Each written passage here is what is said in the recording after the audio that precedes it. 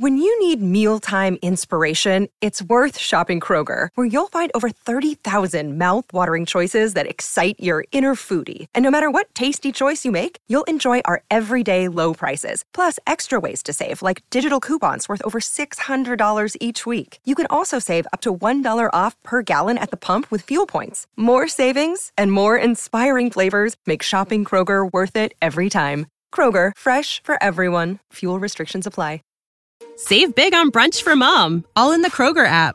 Get 16-ounce packs of flavorful Angus 90% lean ground sirloin for $4.99 each with a digital coupon. Then buy 2, get 2 free on 12 packs of delicious Coca-Cola, Pepsi, or 7-Up, all with your card.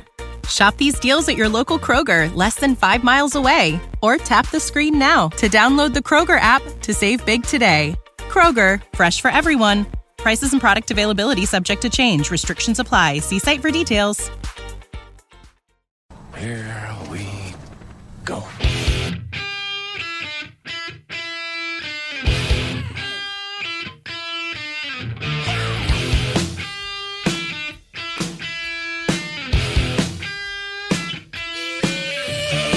Jackson over the middle, caught by Hollywood Brown. See you later, Hollywood to the house. Jackson, the spin and toss.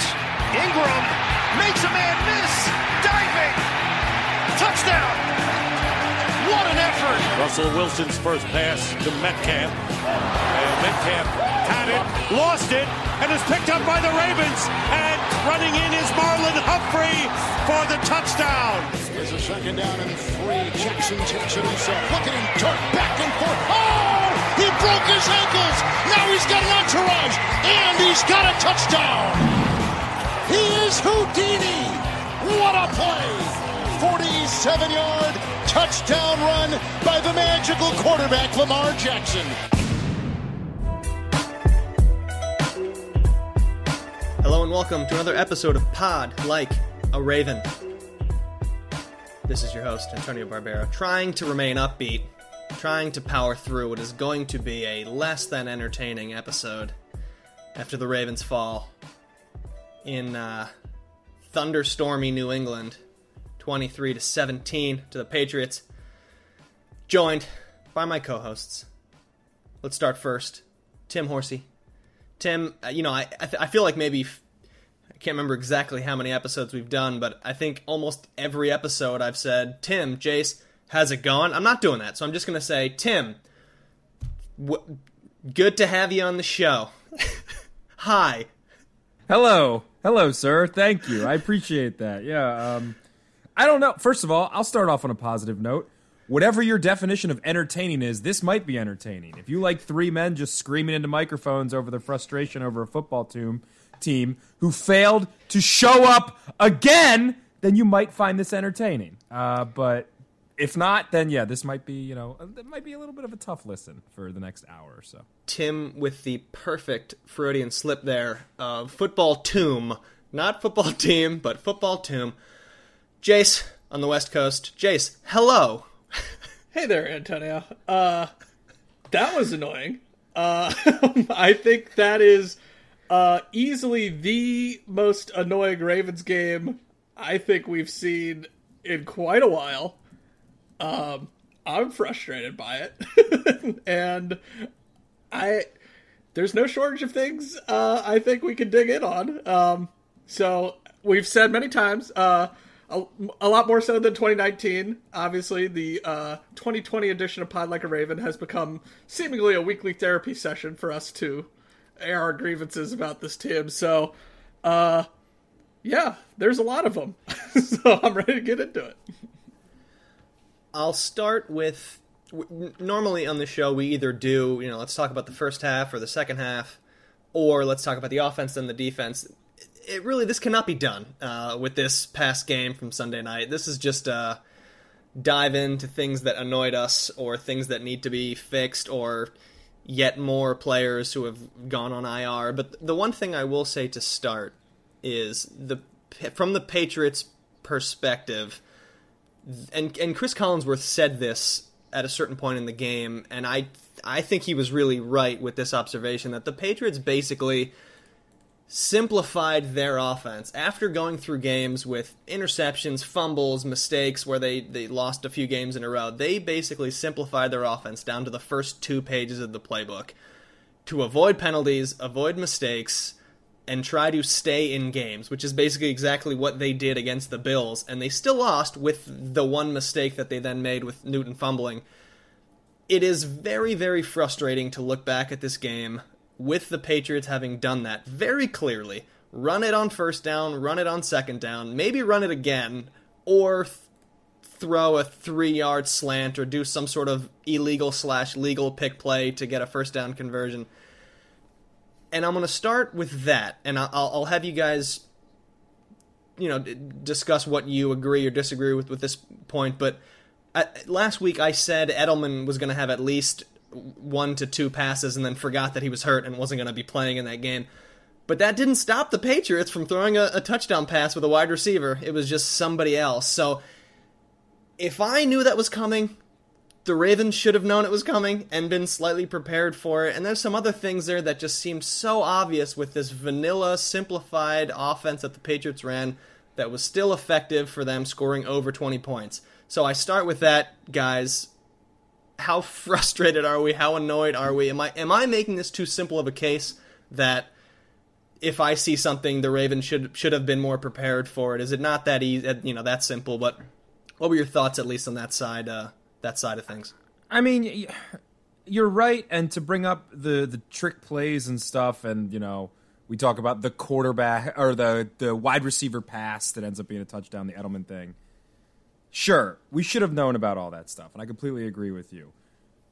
The more frustrating part for me is that all of that is able to happen because the New England Patriots completely dominated the Baltimore Ravens' run defense. Ran it down their throat over and over and over again. When they needed to pass the ball, let's just do a little screen that apparently we're just not prepared for to gain those 4.5 yards on 3rd and 4. But we have 3rd and 4, we have 3rd and 3, we have 3rd and 2 because we have 2nd and 5. Because on first down, we're getting 5 yards per rush.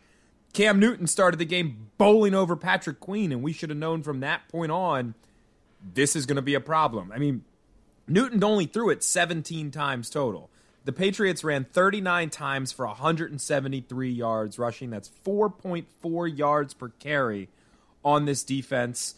Obviously, Brandon Williams went out. Calais Campbell didn't even play, and we saw that. But even so, man, you cannot get dominated up front like that and expect to win the game. This is why early in this game, I was, if you know all three of us on a personal level, you know that Jace and I are definitely more of the pessimistic ones, and Jace is known to call games early. First quarter, the joke is first quarter, the other team scores a touchdown, Jace is out.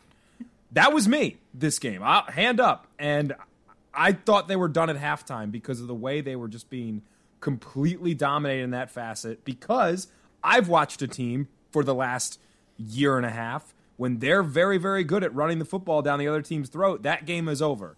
And that's the Baltimore Ravens. And they got a taste of their own medicine on Sunday night. And it was embarrassing. And it was embarrassing to watch. I think I fall on the side Tim does in this regard, too. I think, we look at why the Patriots are successful over the last 20 years, and obviously this season hasn't been going great for them, but, now they're 4-5 and hanging around at least. But they do what they need to do to win the game, right? And in this game, it was the Ravens cannot stop the run.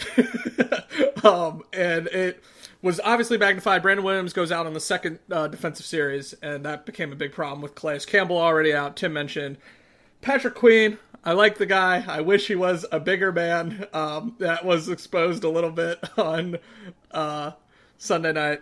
But I think it's just a credit to the Patriots. They see what's working. They know they're not a very talented team. That receiving core, especially with Julian Edelman out, is not great by any stretch. But they have a very good interior of their offensive line. And, they were able to run the ball. And so they just kept doing it and doing it and doing it. And the Ravens gave them no reason not to. And so I think, it seems too simplistic, but I really do think in many ways this game came down to just they couldn't stop the run. And that just, it shortened the game. It let the Patriots take control of the game. We saw the Ravens, fall behind by 10 points and then not overcome it once again. That's obviously a storyline now going forward with this team until a comeback happens, I guess. But yeah, I think I'm very frustrated, as you said. The Jacoby Myers touchdown pass, like we all knew that was coming, and the Ravens knew it was coming. Like Patrick Queen played it, and then like for whatever reason, kind of like hesitated when Myers had the ball and let Burkhead, who's not that fast, run like right by him, and it got just enough separation, and that was that. And that puts them. I believe that put them up 10 at the time. That touchdown. Or no, it only put them up 3, I believe. But yeah, it was just very frustrating. A very frustrating series of events.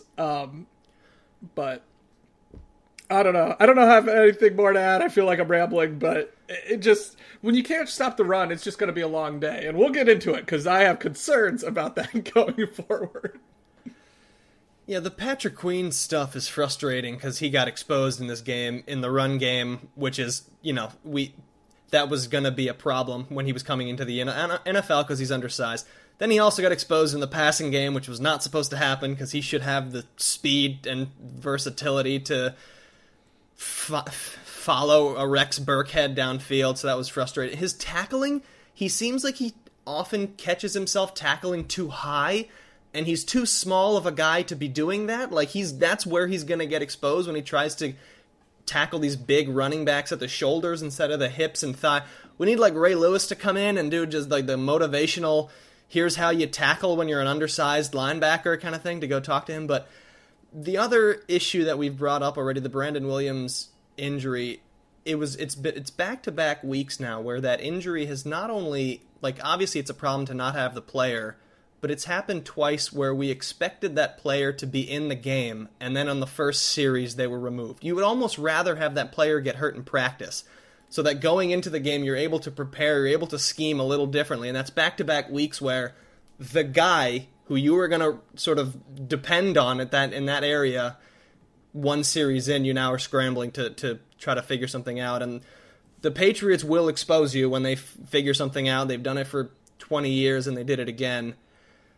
Oh, defensively. The third and ones, the fourth and ones are frustrating. It's a Cam Newton sneak. Maybe have your defensive line stack a little tighter in the line. So many things like that were just so frustrating. And then it seemed way too late to me when Wink Martindale finally started to... I mean, I'm calling it run blitzing. I realize that's a little simplistic, but it took until like midway through the third quarter to bring bodies to force the Patriots to throw, basically. And that started to work. The Patriots were starting to get stuffed. They were losing yardage. This was when the Ravens were scrambling to try to get the ball back as quickly as possible. Why not try that earlier in the game? It's just so many things are frustrating. I'll turn it back to you guys if you have other things on the defense before we start turning to some other mistakes and things that happen in this game. Well, the lack of adjustments on both sides of the football is frankly inexcusable. And just to keep it defense here, I completely agree with you. Why, for a defense that is far and away the most aggressive defense in the NFL when it comes to blitzing and stuff like that, why they didn't do that earlier, especially when you're down two key defensive linemen. By the way, this shows you how important Brandon Williams is. He is a guy, as someone who loves watching offense and defensive line, somebody who focuses on that for most of the plays. Madubuike, Broderick Washington, even Derek Wolfe, who has been good this year, were getting blown off the line of scrimmage. And it's concerning. And Jelly Ellis is just, he's not good enough. He's the Terrell Bonds of the defensive line for them. It's just what it is. Sorry.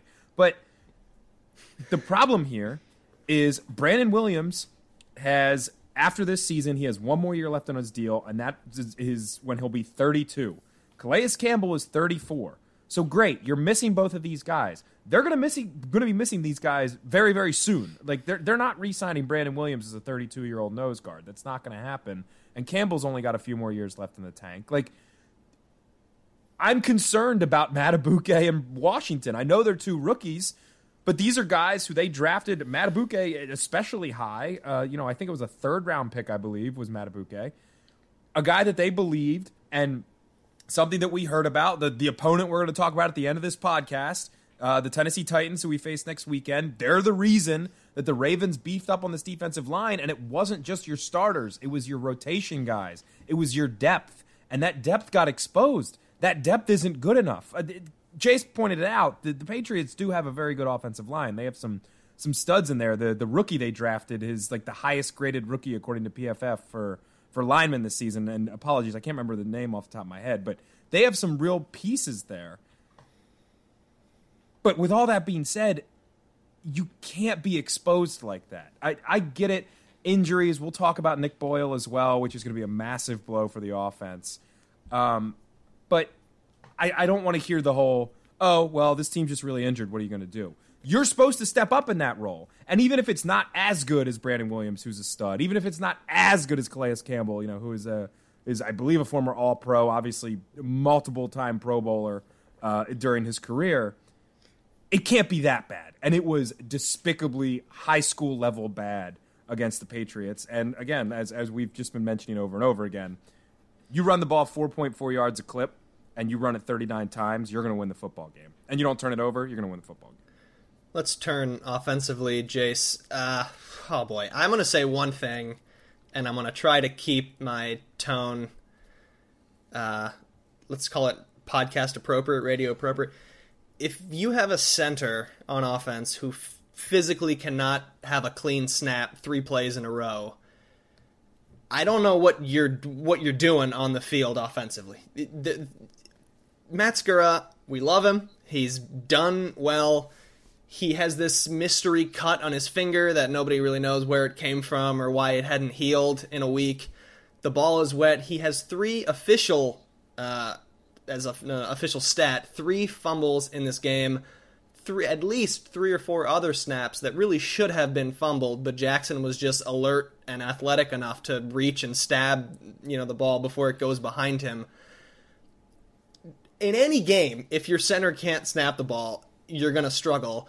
On an offense that is predicated on movement, on timing, on Jackson having to read defensive players immediately, and instead he's having to look down at the ball every other snap, or expect to have to look down at every other snap, you can't play. I mean, you can't do anything. So I'm a little confused as to why there wasn't some sort of move made in that game, just an emergency move to try to use somebody else who could snap the ball cleanly.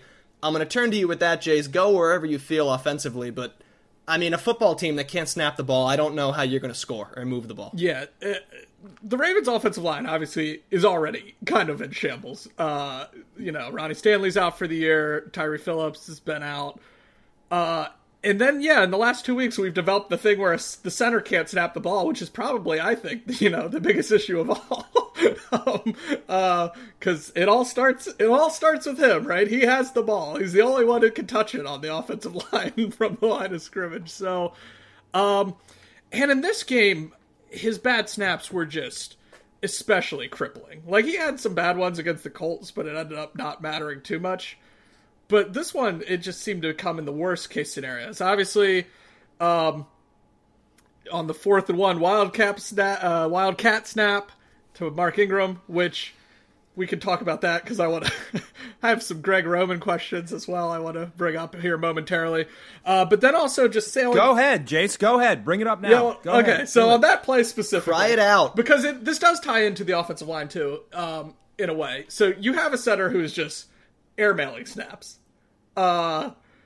So, we talk about not making adjustments. Lamar Jackson can go under center, I guess. If your center can't exchange a shotgun snap. Chase, I just want to cut in real quick. I want to cut in real quick because I'm going to throw. It's a question I want to throw right to you because I had a friend ask me this the day after the game as we record this, and I didn't really have a great answer for him. Why didn't they just go under center? Lamar's played under center. So yep, I know they love running the pistol. They love running gun. Why didn't they just run single back, I-form, stuff like that, where he's under Sakura, where he has a very defined target to snap the ball into? It's a great question. I mean, I think obviously the Patriots did not have this problem yesterday. And so that's the one thing everyone cites the weather, and you're like, yeah, the weather was bad. But also, like, Cam didn't put one on the ground. David Andrews, the Patriots center, did not put one on the ground. Or really, I didn't notice really any wild snaps from David Andrews. So I don't know why they didn't make any change. Like you said, Lamar's played under center. He played under Bobby Petrino in college. He was like almost exclusively running like pro stuff under center in college. So he knows how to play under center. I was very frustrated by that. I felt, as it pertains to the Wildcat call in particular, I felt that was a moment of Greg Roman panicking, which I think we've seen in the past a little bit. I'm all for going for it in that scenario because you're down, you go down 13-10 into the half. Lamar throws a pick. Not a great pick, obviously. But they're still only down 13-10. But then immediately watch the defense get carved up once again on the ground on the Patriots' first drive out of the half. And so then they go for it. They're down 10, and they go for it. But then just that play call, I don't know. I want the ball in Lamar Jackson's hands on fourth down. I know that exact play worked for a touchdown against the Houston Texans, but it turns out that team's just absolutely garbage. So I don't know how much stock you should put in a successful play against a horrible team. So I was frustrated with Greg Roman on that call and just the not adjusting. Just to wrap it up in a bow, yeah. I know it's hard to make in-game adjustments. They actually did bench DJ Fluker, so Patrick McCarry, who you would think would be their backup center, was actually playing right tackle for the end of this game. But so I don't know what you do. I guess, like you said, Bozeman played some center in college. They have an undrafted center on the roster. I don't know if you make that change in-game when you're only down 6, but it's definitely something I think they need to look at going forward, because this is 2 weeks in a row now, and, this offensive line has enough problems as it is. We can't, and offense has enough problems as it is, and especially now with the loss of Nick Boyle, we're going to be facing even more adversity as it pertains especially to the run game for the Ravens. And, he's been good pass catcher this year too. So they need to figure it out. I think if he has one bad snap on Sunday against the Titans, I think you have to bench him. Or at least move him to guard and have McCarry, someone else, take over under center. Well, that's my thing. Obviously, the offensive line has been decimated. And look, we're talking about the same couple things. We're talking about the run defense not being good enough and the offensive line not being good enough. This game is won and lost up front. It sounds stupid. It sounds cliche. It's a cliche for a reason. You win the game up front with your offensive and defensive linemen, and neither of them were good enough on Sunday night. With Sakura, first of all, I just want to address this. It sounds very simple, but some fans are idiots, so I just feel like we need to address it anyway. Stop attacking the man's personal life and his family. Matt Sakura had to come out, put a message on Twitter today, if you haven't seen this, on Monday, and basically said, I apologize for my performance on Sunday night, yada, yada, yada. It's on me. I'll improve, everything you expect. But then he says, but some of the attacks on my family and my personal life are out of line. And for that, just shut up. It's the reason some people just shouldn't have Twitter accounts, in my personal opinion, because they're frankly idiots who just want to attack people all day. That being said, if it's that bad and it's not just a weather thing, because like you said, Jace, the other team is fine, you have 2 other guys on that offensive line who also play center. Pat McCarry played center a lot of last year. Bradley Bozeman, like you said, played some center in college. Move one of those guys over. Just do it. I know they're a little bit of different assignments, but when it's that bad, you have to make an adjustment. That brings me to Greg Roman. Guys, remember the Colin Kaepernick offense with the Niners? Remember how awesome that was? You remember it was a revelation? And then all of a sudden, obviously there's other factors with Kaepernick, but from the Greg Roman part of this, the offense completely fizzled out. And a lot of that blame, unjustly, I think, probably went against Colin Kaepernick. Are we worried? Is it time to worry about Greg Roman? Because this offense was otherworldly last year, and it caught everybody by surprise. But we said at the start of the season, they can't just do the same thing over and over again because people are going to find some stuff out. And frankly, again, offensive line not as good with Yanda retiring, and then obviously can't predict the Stanley injury. And Antonio, I throw it to you because Jason and I have been ranting. Is it time to worry about Greg Roman? And Harbaugh's not going to make a Cam Cameron change in the middle of the season. I'm not saying any of that, but what do we need to see from him that we're confident in him going into next year? Even I think this is tough. I would love to say he's got to go. There's got to be somebody who can sort of build on this and improve. There's the old adage that if you're standing still, you're moving backward, right? Because everybody else is going to adjust and improve. And if you try to run it back, the same old thing, then defenses are going to catch up. The combination of that plus losing talent at positions of absolute need for this kind of offense, which we've said it a bunch of times, losing Yanda, losing Ronnie Stanley. We used tight ends a lot last year, and we can turn this into the part of the Boyle discussion. We traded away a number 1 draft pick who was pretty good. He wasn't our best tight end, but he did a lot of things well. We traded him away because we were comfortable going with only 2 tight ends, even though we used 3 tight ends a lot at the same time on the field in that old offense. We settled with 2 tight ends, and now one of them is out, and now we're down to 1 tight end. I don't know who of those practice squad guys they're going to add. They've had a bunch of tryouts and this, that, and the other.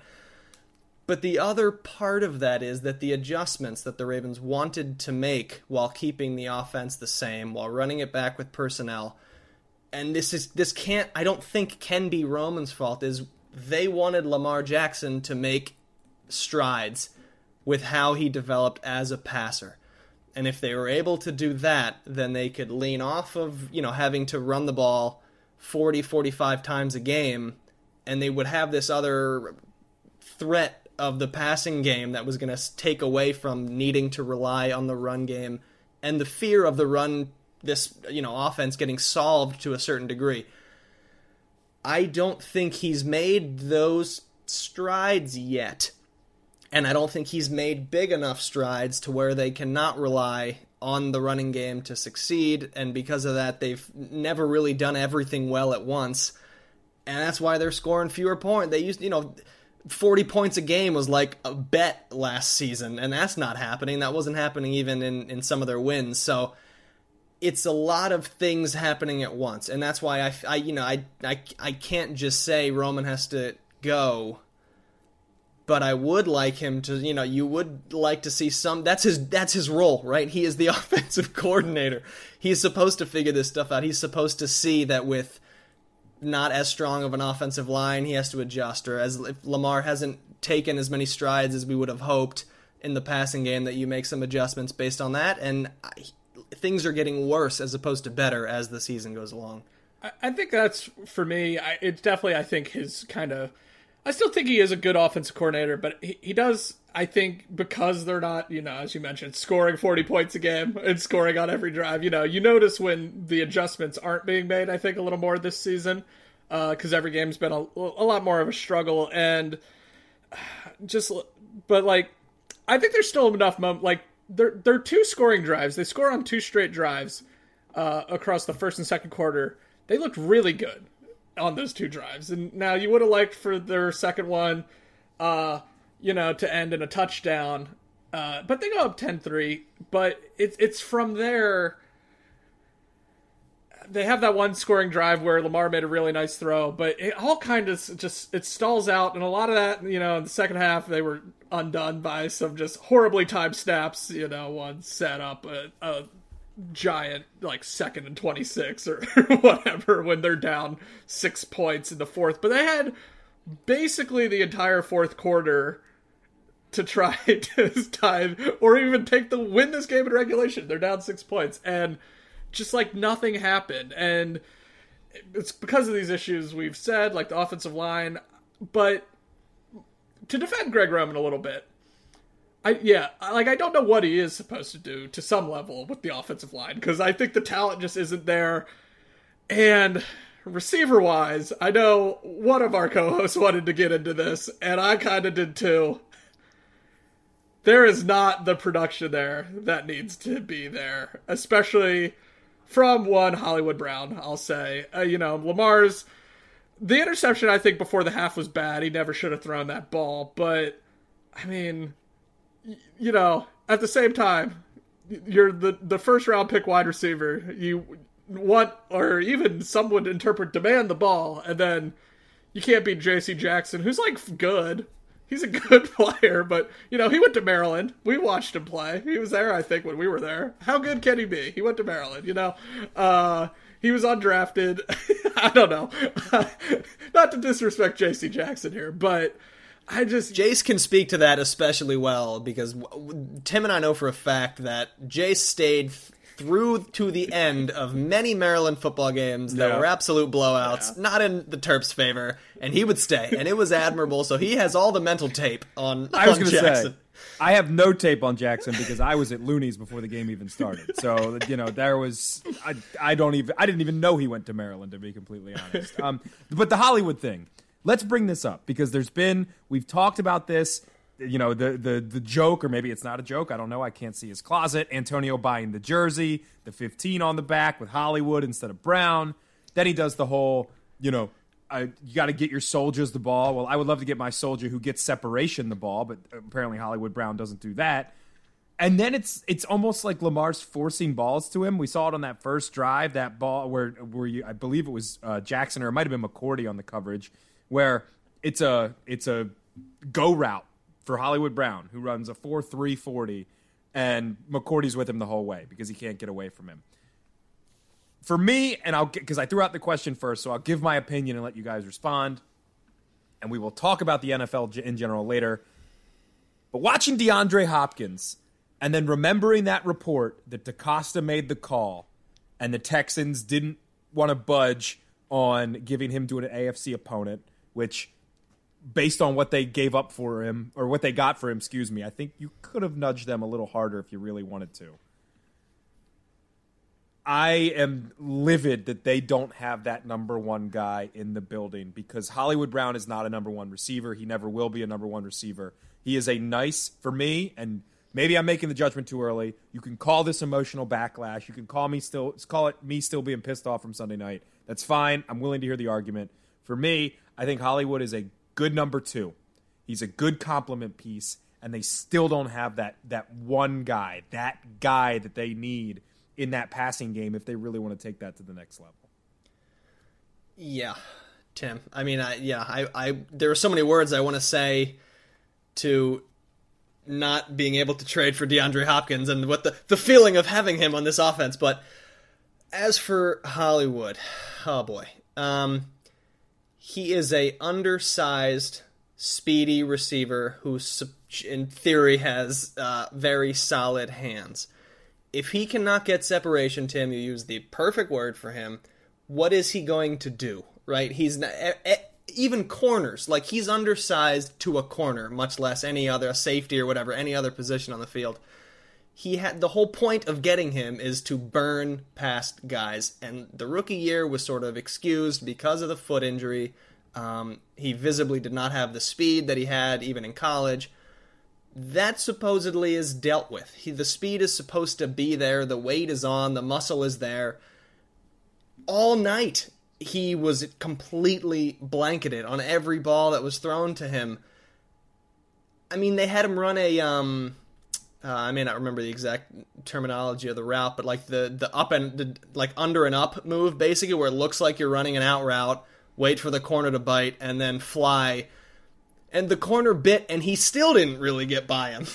He was still able to match him stride for stride. So you do the slow, like, guide him to the sideline kind of thing. So I just don't know who he's going to be, how he's going to really, really be successful based on the type of player he is and the skill set he has, because we don't have the quarterback that sort of fits it in super, super tight windows with a cannon, even if the defender's all over his back. So it's frustrating. Maybe they're just playing him to run, go routes. They're just playing him to try to, they're expecting that the only thing he can really do is try to blow by defenders. So it's frustrating to watch. 2 catches last night for 14 yards, 6 targets, not open on most of the other targets. So I don't want to, I like him. I want him to succeed. I want the Ravens to have drafted a good wide receiver, but it's just not a really good match. A lot of factors that really are not working for him right now. Yeah. And last night in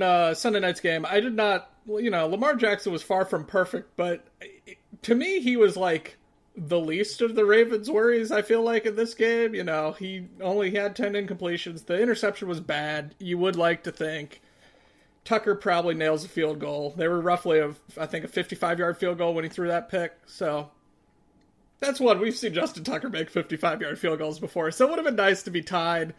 But yeah, I mean, it as it pertains to Hollywood, the last few weeks, I've felt a lot like, I had this thought yesterday, and I almost tweeted it, and then was like, I can't tweet this. This is so sad. But I was like, they should throw at Willie Snead more, because Willie Snead, every time he catches the ball, they seem to get 15 or 20 yards. And I don't know. That's just not where I want to be. I want Hollywood to be that guy where, I feel super comfortable with. But for whatever reason, it just hasn't been happening. I think part of that could be, time back to Greg Roman, the adjustments or lack thereof.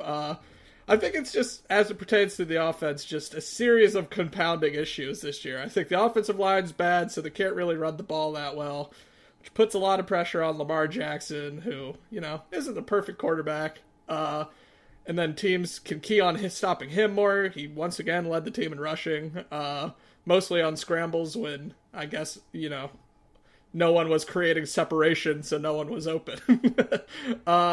So it was frustrating. This was obviously a game. The Ravens' 20-point streak is now over. On the defensive side of the ball, they did not get a turnover, so their turnover streak is over.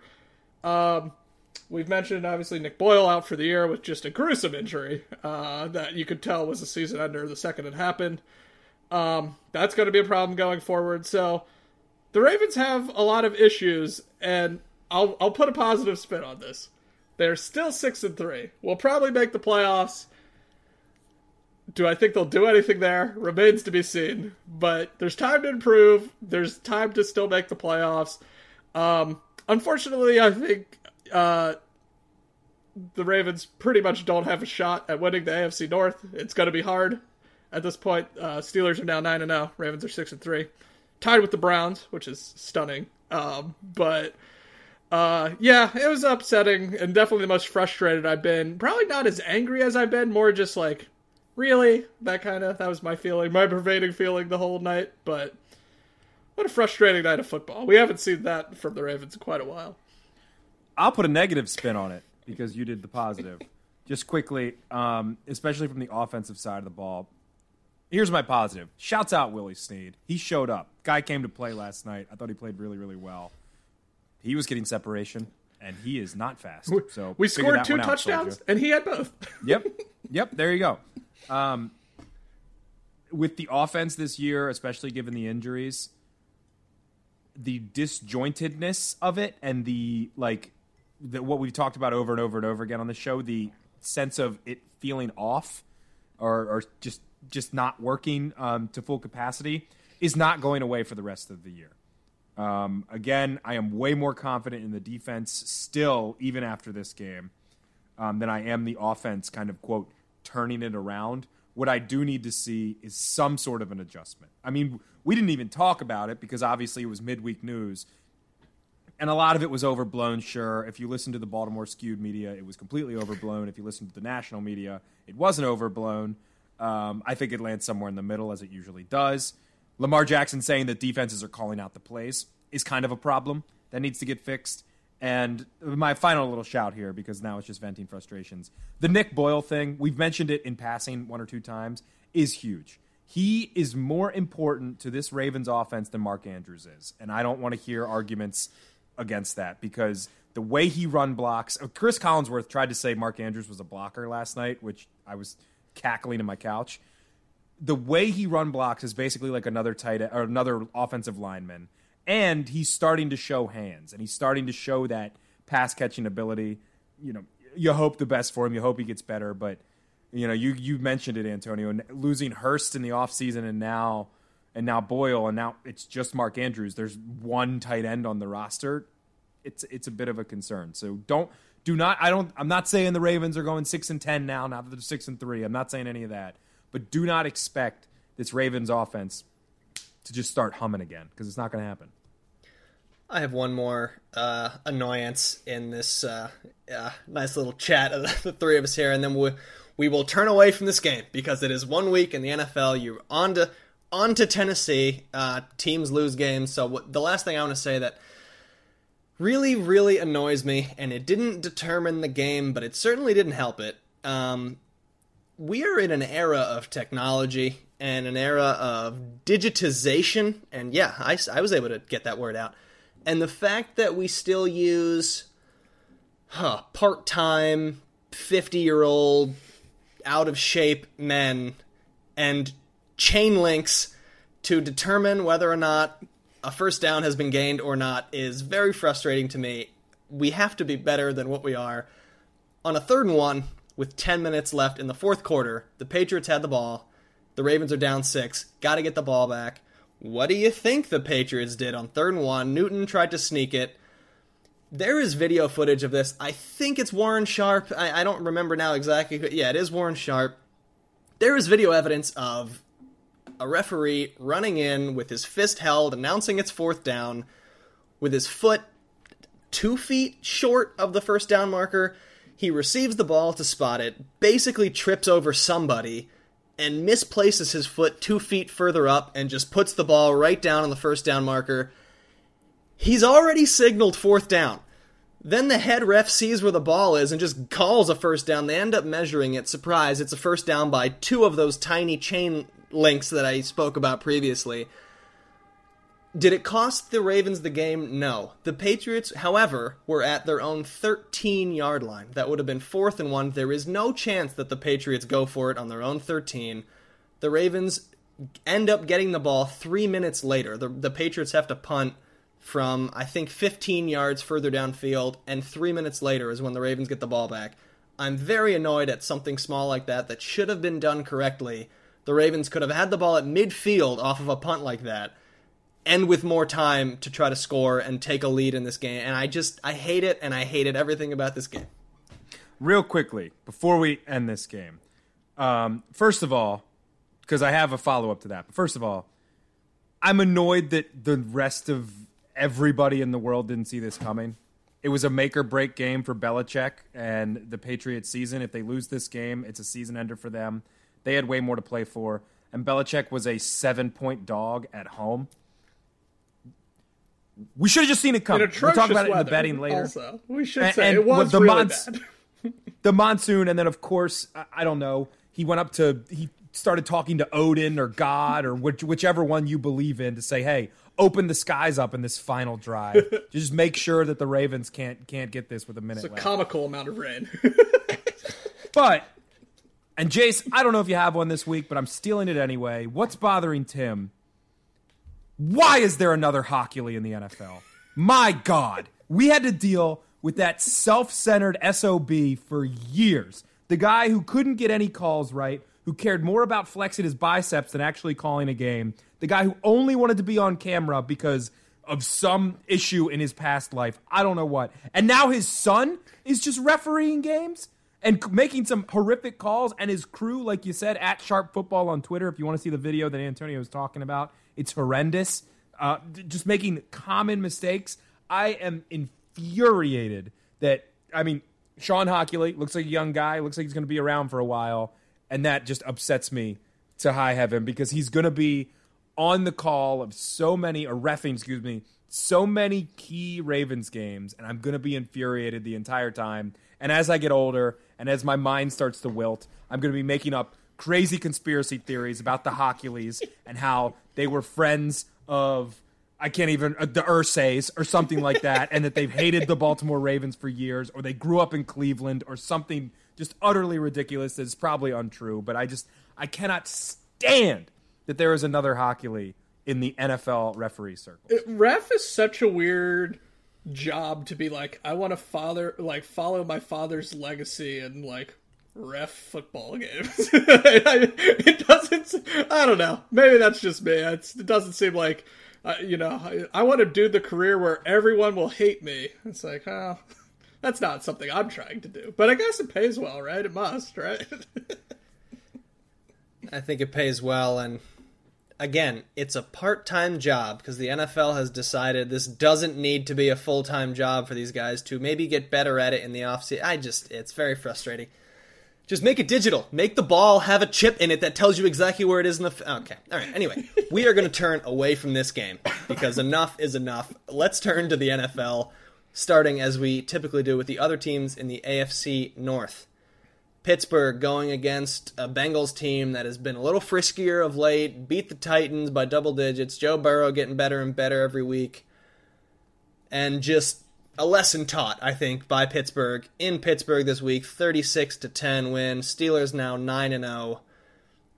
Any sort of chase for the AFC North title is getting weaker and weaker by the week. Thoughts on that game, gentlemen? Thoughts on the Bengals and or the Steelers, what we take out of this game? Why is Ben Roethlisberger throwing 4 touchdowns in 2020? I hate it. I didn't watch too much of this game. It was a weird day for the red zone. They were actually, I think it was because of the Masters. There were actually more late afternoon games than 1 p.m. games, which I think almost never happens in the NFL. So there was actually 6 games going on, and I was, working during the start of it. But so, in this game, just you kind of said it. The Steelers. It was very weird. You look at the play-by-play, and it looks like the Steelers, like if they didn't score a touchdown, they went 3 and out. It was very strange in that regard. But obviously, they scored a lot of touchdowns points because they put up 36. Yeah, I mean, we've mentioned the Bengals a bunch in the past, and I still think Joe Burrow is good or going to be good, but they're a bad team. Steelers are a good team, and I think the biggest thing, obviously, from a Ravens perspective, is you held out the faintest of hopes that Cincinnati and Burrow could be frisky, and they weren't.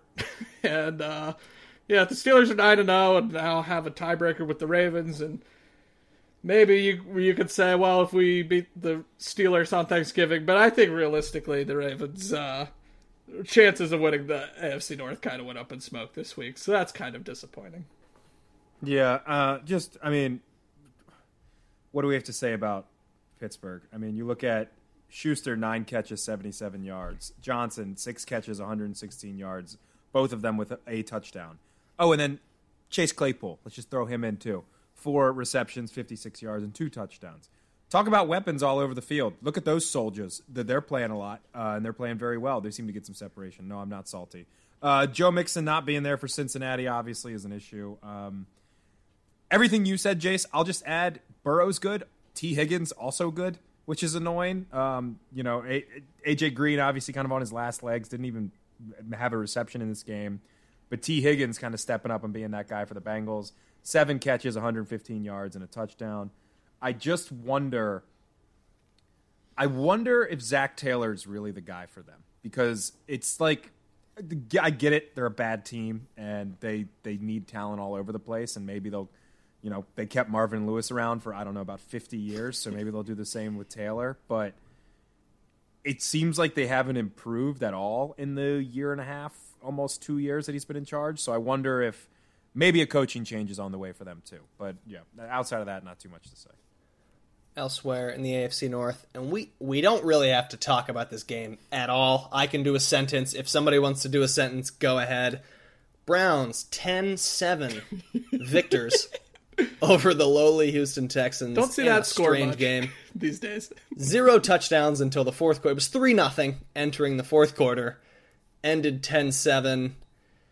I mean, listen, the Browns offense didn't look good, obviously, but maybe the Browns defense looked good because they did hold Deshaun Watson to 7 points. The Browns are 6-3. They have the same record as the Ravens. I'm very confused.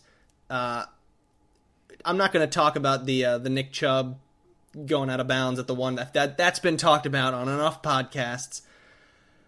But I don't know what to make of this Browns team still. They're going to win an annoying number of games. That's sort of been my point for several weeks here. Without them having to be a good football team, they just have to be better than Romeo Crennel, and they were by 3 points. So we'll move on from that game. They're 6-3. We'll see how that ends up by the end of the season, even with their cupcake schedule. Let's talk instead about one of the more fun games of maybe the entire season to this point. Buffalo Bills, Arizona Cardinals. Fireworks, offense, yards, Hail Marys. Thoughts on the Arizona last-second victory over the Buffalo Bills? I'm not the only one who said this, and it's a very obvious take at this point, but I said this very early on this season. Watch Kyler Murray. Buy Red Zone. Buy Sunday Ticket if you have to. Watch the Arizona Cardinals and Kyler Murray. He is so fun to watch. Remember when Lamar Jackson was the unanimous MVP? Remember how fun that was? As a neutral, this is that. Watching Kyler is like that same type of excitement. We already talked about DeAndre Hopkins a little bit. I mean, he mossed 3 defenders on a Hail Mary. A Hail Mary where Kyler Murray is scrambling the wrong way, the left side when he's a right-handed quarterback. So it makes the throw harder. He has to break a tackle, reset his feet, and then launch this bomb. And then D-Hop just mosses 3 people. And all of this, by the way, is after Josh Allen leads an incredible drive down the field to a Maryland player who I know is very good, and Stephon Diggs, for a game-winning, or what we thought was a game-winning touchdown. What a game! I mean, the NFC right now is a mess. And we'll talk about it a little bit more. I can't figure out who's good, who's not, but the Cardinals, even in that division, which is the best in football, that NFC West, they have a legit case to be one of the better teams in the NFL, which seems wild to say for the Arizona Cardinals. And credit to the Bills as well. I thought, Josh Allen is very hit or miss a lot of the time. On Sunday, he was a hit, 284, 2 touchdowns. He did have 2 interceptions. Probably could have had a couple more, but yeah, this game was awesome. It was the game of the weekend, and it's always good when a game lives up to the hype. Everybody was excited for this game coming in, and the joke was like, who thought you'd be excited for Bills Cardinals? Well, you should really be, because these are actually really 2 fun teams. And it lived up to it in every single way. It was must-watch television from quarter 1 to quarter 4. Yeah, for me, the Cardinals, their last 3 games have been the game of the weekend. They had that crazy overtime game against the Seahawks. They had that awesome game against the Dolphins last week. And then this one, I mean, that catch by Hopkins is one of the greatest. The throw was good, obviously, rolling left and getting it to the spot was great by Murray, but I mean, he threw it into triple coverage and Hop just went up and came down with it. It wasn't like the Bills, I don't know, I don't even know what else you could have done. They had literally 3 guys on him, and he still got the ball. I guess you could put more guys on DeAndre Hopkins, but it was crazy. And it was definitely the game of the day. The Cardinals play the Seahawks this week on Thursday Night Football, I believe. So, it's the Thursday game this week. So, Cardinals football, it's exciting, apparently. Not something we've been able to say most of our lives. The only thing that I know will annoy me is I like Kyler. I like watching Kyler, but the Kyler-Lamar comparisons for the rest of their careers, I know is going to drive me insane. So, that's the only hesitation I have with Kyler Murray, is that's gonna be, your first take conversations is Kyler or Lamar. But aside from that, they've been fun to watch, and that was one of the greatest Hail Marys I think we'll ever see. So, good stuff all around. On a Hail Mary, obviously a lot of things have to go right. I'm not breaking any news with that statement, but the one little thing that I noticed, it was triple coverage, but it sort of was accidental, triple coverage turning into double coverage, where I think it was Poyer, but I'm not sure. One of their safeties or corners jumps into their own guy on that when trying to knock the ball away. And you need that to happen, right? And on a play like that. And he sort of bumps the one defender just enough for Hopkins to be able to elevate over all three of those guys and come down with the catch. That was absolutely awesome.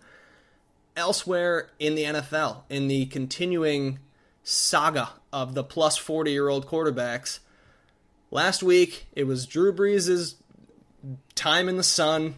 Tom Brady looked terrible in their head-to-head matchup. They scored 3 points. This week, of course, as this NFL season has gone, both scripts completely flip. I should say mostly flip. Bucks drop 46 points and absolutely crush Carolina. Drew Brees, they do win, but a major injury with Brees that I think, Jace, you have some information on, that he will be out for a while. Yeah, so this was via Adam Schefter, who was, I think, relaying Ed Werder reporting, but Drew Brees, multiple rib fractures on both sides of his chest and a collapsed lung on his right side. Dan Graziano reported optimistically they think Brees will be out a few weeks. That seems, I don't want to say season ender, but when you're 41 and you're cracking, like, I think it was 5 ribs total. It was like 2 on one side, 3 on the other, is I think believe what Schefter reported. And you have some lung issues, collapsed lung. That seems bad. So I'm not a doctor, but and I imagine when you're 41, these things take a little longer to heal as well. So it seems bad for Drew Brees, and that's a shame because the Saints are really good. But that means it's Jameis Winston time. He came in and didn't do all that much, really, but, kind of put the game away and sealed a win for New Orleans. So we're going to get a heaping helping of Jameis going forward here, it certainly looks like. I don't know why everybody's so down on this. It's Jameis time, baby. The guy can throw the ball down the field. The Saints have a quarterback that can throw the ball more than 15 yards. Joking aside, I don't think Jameis is that bad. Obviously, as we joked in the offseason, he got LASIK surgery, so maybe he can see those linebackers now. He legitimately couldn't see them before. He said he had to squint and was having a tough time, reading coverages. So now with the Saints and the talent there, who knows? I don't think this is going to be as bad. Jace, was it last week or a couple weeks ago on Pod Like a Raven, echoed my sentiments on his What's Bothering Jace of how Taysom Hill is just one of the most annoying players in the history of football, so I am so happy that they immediately turned to the other quarterback to just quell any sort of the future of the New Orleans Saints is Taysom Hill. Nope. He'll be done as soon as his contract's up, and he's a gimmick and nothing more. The only guy that for the Saints might be a little annoyed with this is Alvin Kamara, because I tell you what, if Drew Brees was the quarterback for the rest of the year, I'd have a sneaky bet on Alvin Kamara winning MVP, because all they do is give the ball to that guy, and he just makes plays. And you talk about a guy that's fun to watch, too.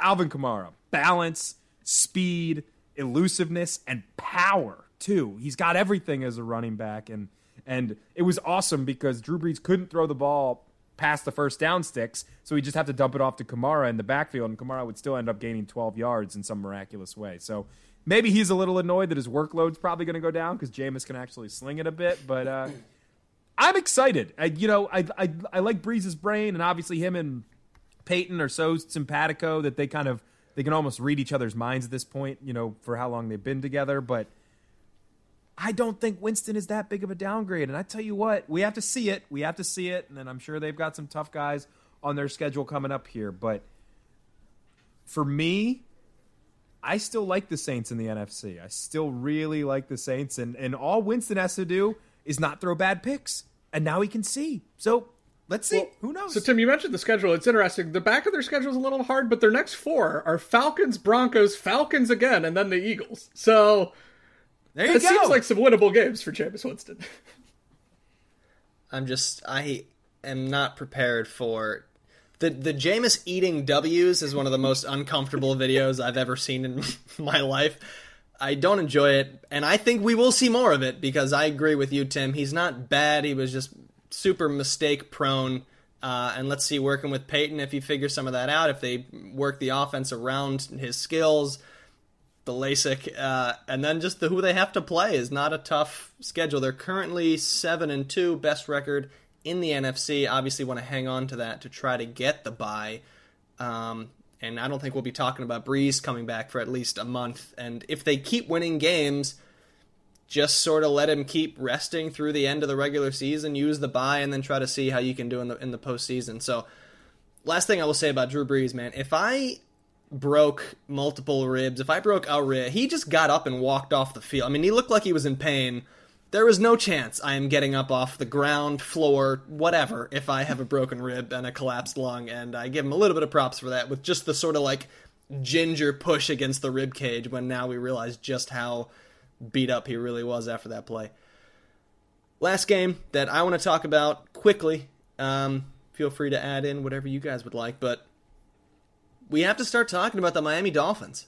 And I'm just going to sort of softly toot my own horn here a little bit, as they were in my preseason over-unders. Their line, I believe, was 6. And they are 6-3. And they are looking at a playoff spot right now. Tua doing just enough things right, accurate throws left and right. Their defense and special teams are bananas. They blocked another punt in this game, essentially for a touchdown. They got it down to the 1-yard line. They blocked a punt last week as well. What do you guys think about Miami? A lot of 6-3 teams in the AFC that the Ravens are going to have to deal with. Thoughts on Miami as that team right now? I just want to go real quickly. Credit to them for making the move to Tua.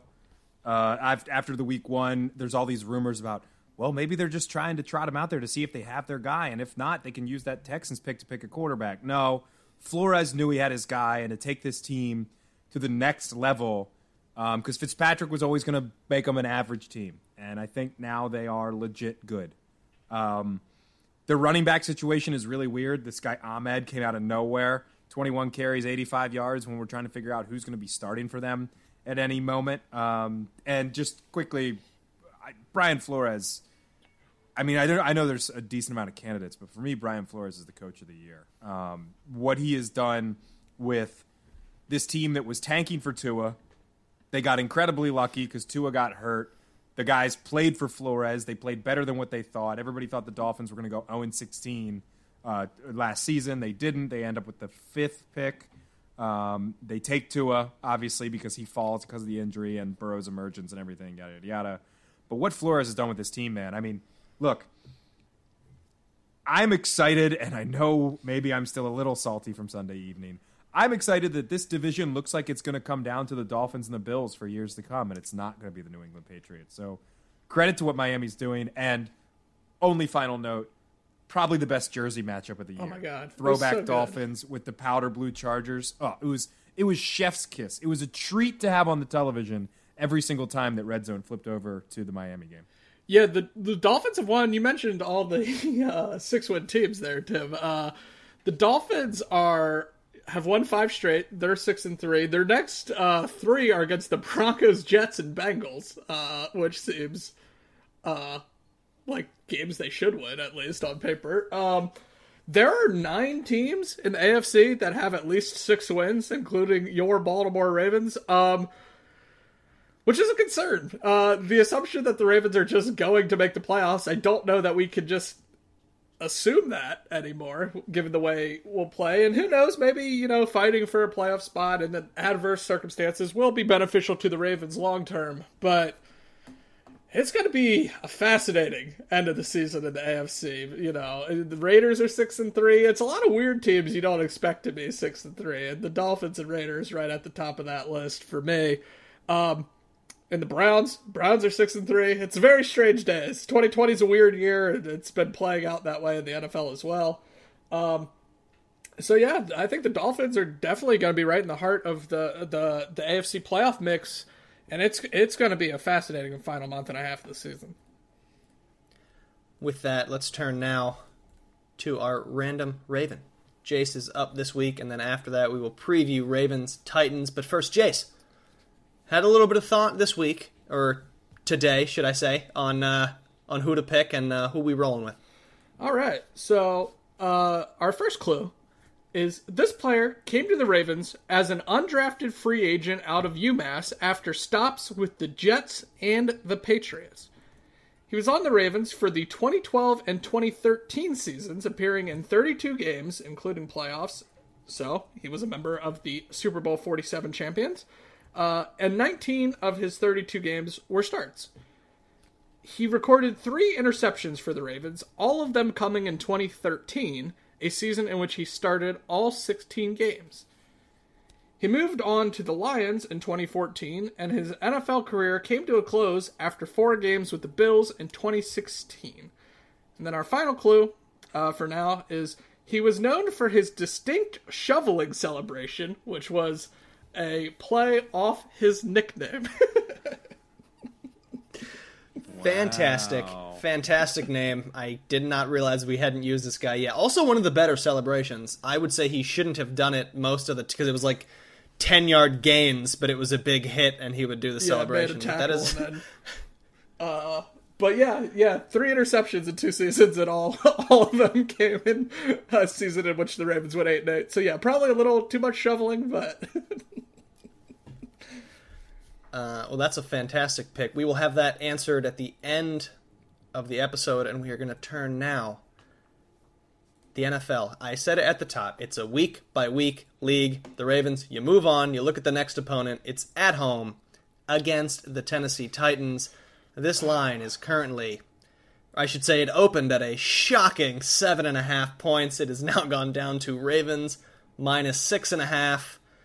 I think all 3 of us have our doubts, but before we get to that, let's talk about the game itself.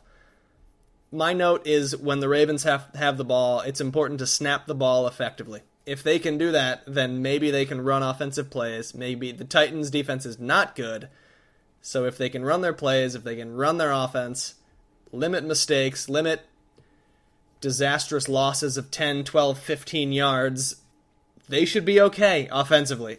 Any other astute observations from you guys about what the Ravens have to do offensively? Yeah, I'm right there with you. The Titans currently lead the NFL in takeaway differential, which generally means they don't turn the ball over a ton and are decent at getting takeaways. So you're not going to have a ton of opportunities, probably, is what that tells me, that takeaway differential to get turnovers. So you cannot commit turnovers in this game. That obviously is more or less what undid them. We have to say, playoff revenge game, quote unquote. We'll see highlights from that game a million times in this broadcast.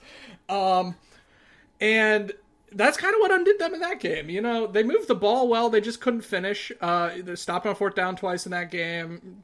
I believe 2 interceptions by Lamar. So you just have to protect the football against this defense. Because like you said, they don't do anything particularly well, the Titans. They're 27th against the pass, 17th against the run, 17th in points against. So I can't say with any certainty the Ravens are going to run over them. I don't know what happened in that Steelers game, but it's increasingly seeming like that was an anomaly for some reason. But yeah, just take care of the football. I think that's number one against this team, because you're going to be able to get some yards some way. Are you? Well, I don't know.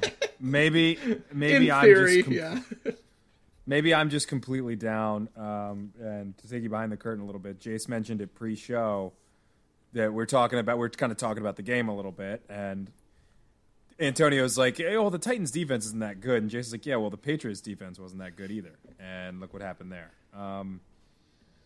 Call it a bounce back game. I almost worry, and this is more of a general thing for the team as well, and maybe even more on the defensive side, which we'll get to in a second. Is this a kitchen sink game for the Ravens? Obviously, on Sunday night, it was make or break season defining game for the Patriots. They came out on top. This is a let's show everybody we're still good / try and beat the crap out of this team that ended one of our best ever seasons in the playoffs last year. So how much does that factor in? I don't know. I don't know what I want to see from the offense, because I obviously want to see them bounce back, right? But do I just want to see the same thing over again? Am I going to be happy with a decently good above average performance that looks like the same kind of running attack that everybody knows it's coming, and great, you expose a bad defense, but then we're still sitting here asking the same questions? Or do I want to try and see something a little different? I'm not asking radically different. I'm not saying air raid. I'm not saying anything like that, obviously, but maybe some wrinkles that we haven't seen before. The one thing I don't want to see, because Jace kind of laid all this out perfectly well. The one thing I don't want to see after we mentioned him over and over and over again on this podcast is Jadeveon Clowney to finally show up. He has been bad for the Tennessee Titans so far this season, justifying the Ravens not going after him and his exorbitant price tag, or what he was asking for anyway. And again, this all could just be spillover from me being way down on this team and very pessimistic at the moment.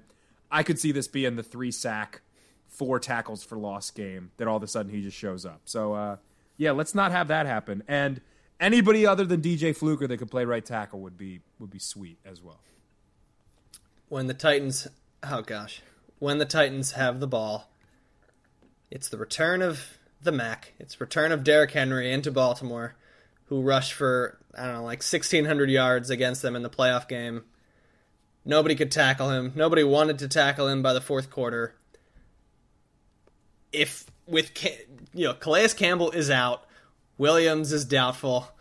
Those two guys were who you would need in this matchup against Derrick Henry. I don't know what's going to happen here. I mean, over-under, I'll frame it that way. Over-under 100, in a win or a loss, over-under 150 yards for Derrick Henry in this game, assuming that Williams is also out. We know Campbell is out, assuming Williams is out. Gotta be $150 for Henry, even in a tough game. He rushes for 100, 120 yards in games that they're losing. I'm terrified of him again. I don't know if this defense is, at this point, better against the run than it was last year, so this is going to be a problem. I feel like I have to hit that over. He rushed for 195 against the Ravens last year's playoffs, which is more than 150. And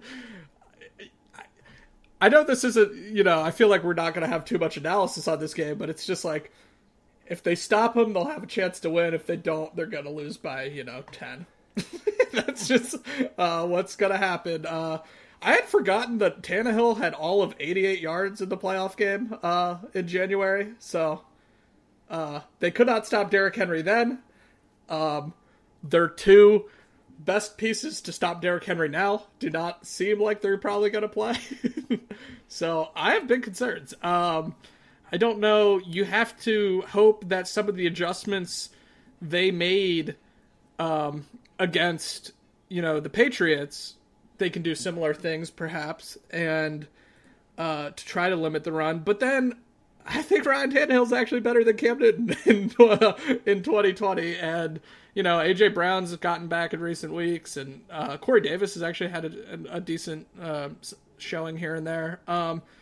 So they have some weapons, I think even more so than the Patriots had, that the team they just lost to.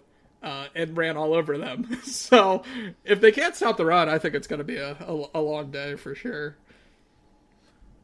Yeah, I mean, Brandon Williams, Harbaugh basically confirmed he'll be out this week against Tennessee. Campbell, I believe, is kind of the same thing. So yeah, they spent their entire offseason beefing up because Derrick Henry abused them, and now two of the most important pieces of that whole rebuild are not going to be there. If I'm Wink, you're kind of sending the house. We talked about it a little bit, a guy we haven't mentioned yet. Where's Ngakoue? Would love for him to show up a little bit. Obviously they kind of got him on the cheap, but he is a premier pass rusher in this league. Being able to, if you can, stop these guys on first down and second down, when I say guys, basically Derrick Henry, and get them into these third and longs, and then being able to beat your guy one-on-one and get after Tannehill, who is mobile, has some escapability, but can certainly be brought down. That's going to be the key here. I still think they're going to have to blitz. I think you're going to have to rely on Peters and Humphrey to stop Davis and Brown on the outside. And then who knows? Tramon Williams, who, again, that'll be a random Raven very soon if you didn't hear that news. He's on the team now. In the secondary, I don't know. Especially losing Campbell and Williams and then seeing what happened, I am incredibly pessimistic. But I will say, as somebody who owns Derrick Henry in a fantasy league, if you look at his game log, he alternates between over 100 yards and under 100 yards in every single week, every single game this season. I'll start from the beginning. I'll just do rush yards here. 116, 84, 119, 57, 212. That was against the Texans.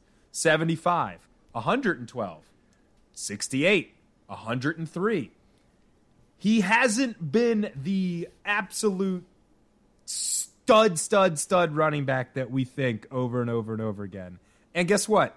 He got his 100 last week, so maybe this is the week he goes under 100. Some of the teams he went under 100 against are the Bears, the Steelers, the Bills, who are an average defense at best, and then the Jaguars, who are atrocious, so I don't even know what happened there. But Bears, Steelers, good defenses, like the Ravens, who I still think have a good defense. Can they step up with these injury issues? I can't say I'm too confident. That was a hot fantasy tip brought to you by Pod Like a Raven. Thank you for that, Tim. I love it. I'll use that as enough motivation, but that's not going to change my pick this week, and I'm sad to do it. But I do think the Ravens win this game. I think they squeak out a home win here. I think they just happen to score more points than Tennessee. I think this is going to be a high-scoring game. But are they covering 6.5? No, they are not. So I'll turn now to my pick at least, and then let you guys finish up with whatever you would like to. But I'm taking, oh God, it hurts. I'm taking Tennessee plus 6.5 in this game. I do think the Ravens will win, but plus 6.5 for Tennessee. I went 0-2 last week. We're on a little bit of a stumbling situation. We're just like the Ravens. I'm on a little bit of a stumble. 0-2 last week with my Ravens loss and my T's loss. 15-8 now on the season. But this is the week. This is the week we get back on track, and it's a tantalizing slate of games. So I'm making 3 picks this week, including the Ravens-Titans game. Titans plus 6.5, as I said, and then I'm teasing 3 teams. Pittsburgh is facing the Jacksonville Jaguars. They're a 10-point favorite. I'm moving that to -4. Pittsburgh -4. Kansas City has a rematch with the Las Vegas Raiders. Jason and I talking pre-show. Kansas City does not lose to them twice in one season. That line is 6.5, so I'm teasing that down to Kansas City -0.5, -0.5 point. And then the Packers are traveling to Indianapolis. They are 2.5-point dogs in that game, so that's the other team in this teaser. Packers will be moved to plus 8.5. I'm very comfortable with all 3 of these games, so there's no chance that any of them can come back to bite me. And then finally, I'm doing one more. I'm doing 3 picks this week, I should say. After watching New England, I did not realize going into this game with New England, that's on me, guys, did not do my homework, how good the Patriots' offensive line was. And it is very good from left to right, and that is what helps them run the ball effectively. They are playing the Houston Texans, who are atrocious against the run. New England is only 2.5-point favorites at this point against Houston. I just think they're going to run all over them. So I'm taking New England -2.5. So those are my 3 picks this week, and I'll be back next week talking about my 3-0 week. To you, guys, co-hosts, start with the Ravens game. Any final thoughts, and then your picks as well. So I went 2-1 last week, actually. I won New England +7. It doesn't feel like a win. How dare you? Depressing. Thank you. I lost Seattle away to the LA Rams, a game. The Rams defense is awesome. We don't have to talk about that game too much, but that NFC West, we talked about the Cardinals. The NFC West is wild, and Russ might be overcooking at this point. And then I won Miami away to the Chargers as well. That was -2.5. For this week, I think the Ravens lose their second straight game in a row.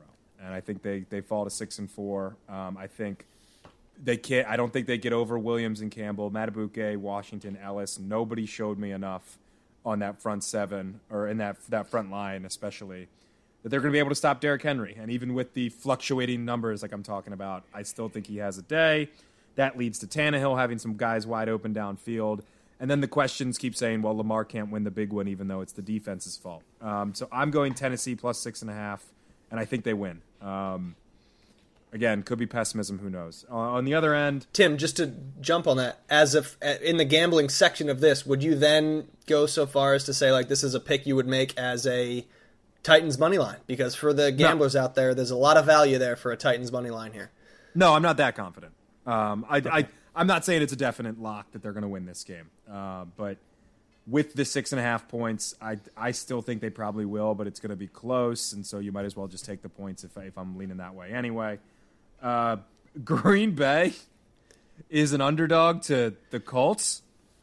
What? Like, I know Green Bay just had a tough game against the Jaguars, but Rodgers will get pissed off about that and then just rip up this Colts team who's not very good. So, yeah, Green Bay and the points, plus 2.5 away to Indianapolis. So, yeah, Aaron Rodgers on turf. Why not? Sounds good to me. And then this other one, I don't know. The Chiefs one, I will admit, I kind of glanced over that one. I didn't see that, and I love that pick that you made there. But I'm going a weird bet, and I don't recommend anybody doing this. I'm picking the Bengals, plus 1.5 away to the Washington football team. Love it. You know, as somebody who doesn't like to talk about the Bengals, who's probably going to have to talk about them a little more in the future here as Pod Like a Raven progresses down the years because Joe Burrow's there now.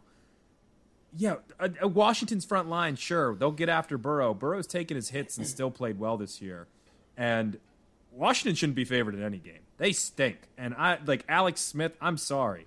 There is no comeback player of the year potential for him. I know the story's great, and that's fine. And I'm frankly a little scared that he's playing football still, but good for him for getting back out on the field. But Alex Smith and the football team are 1.5 point favorites to Cincinnati. I'm taking the Bengals. Bengals 6-3 against the spread this season. There you go. So give me the Bengals.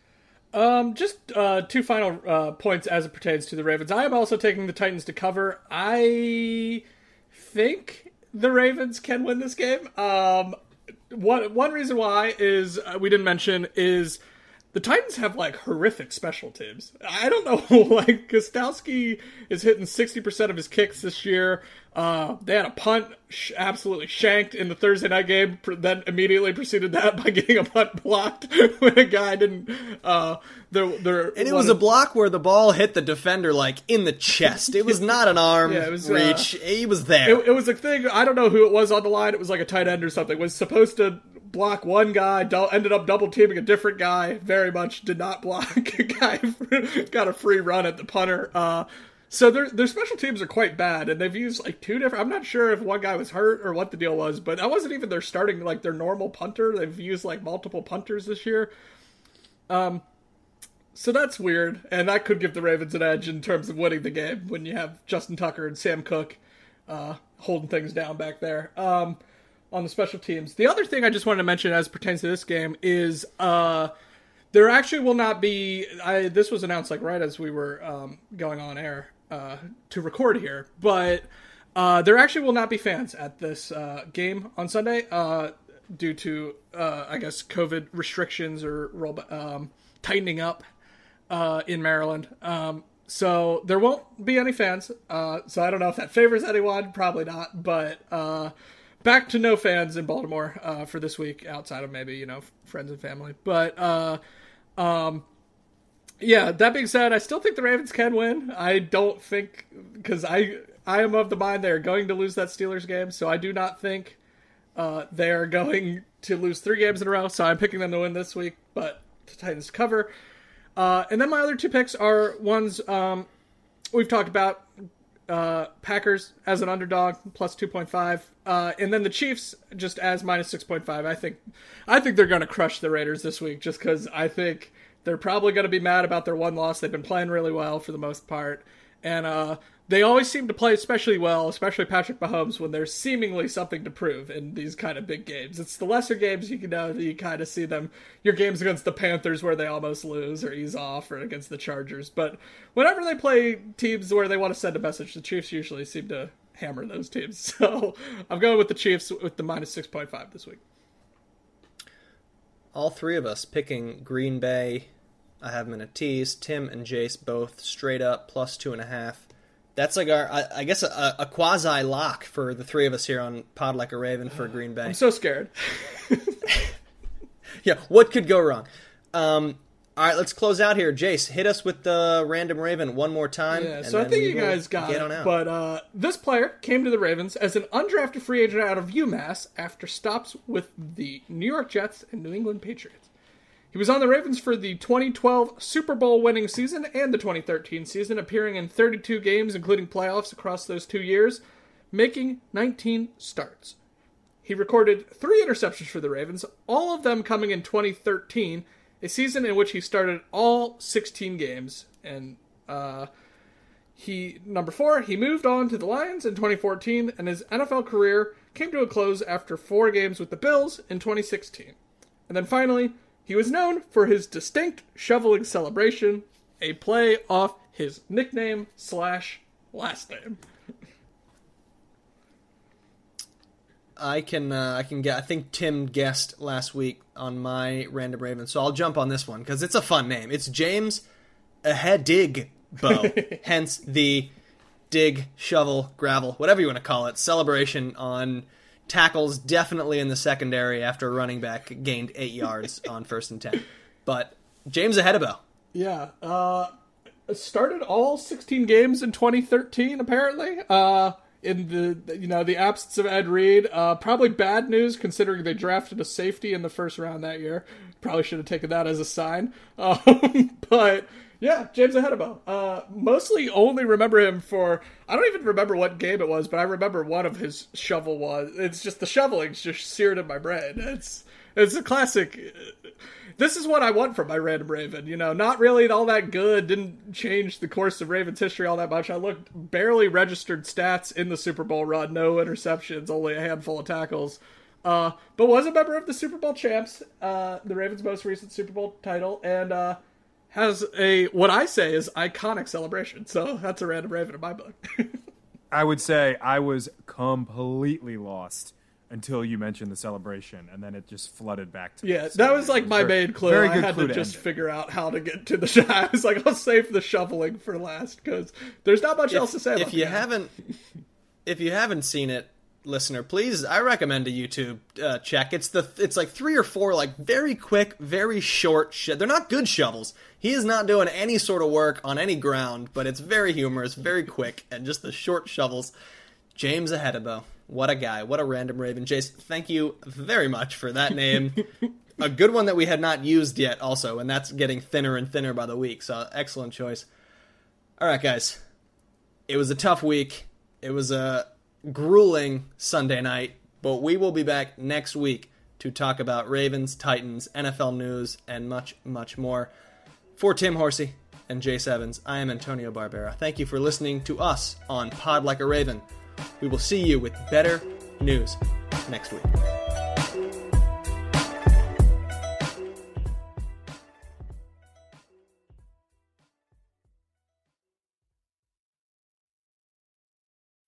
When you need mealtime inspiration, it's worth shopping Kroger, where you'll find over 30,000 mouth-watering choices that excite your inner foodie. And no matter what tasty choice you make, you'll enjoy our everyday low prices, plus extra ways to save, like digital coupons worth over $600 each week. You can also save up to $1 off per gallon at the pump with fuel points. More savings and more inspiring flavors make shopping Kroger worth it every time. Kroger, fresh for everyone. Fuel restrictions apply.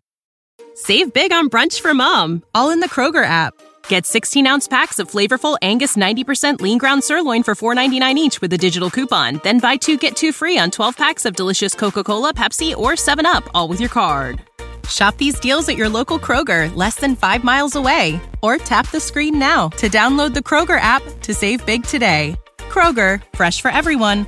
Prices and product availability subject to change. Restrictions apply. See site for details.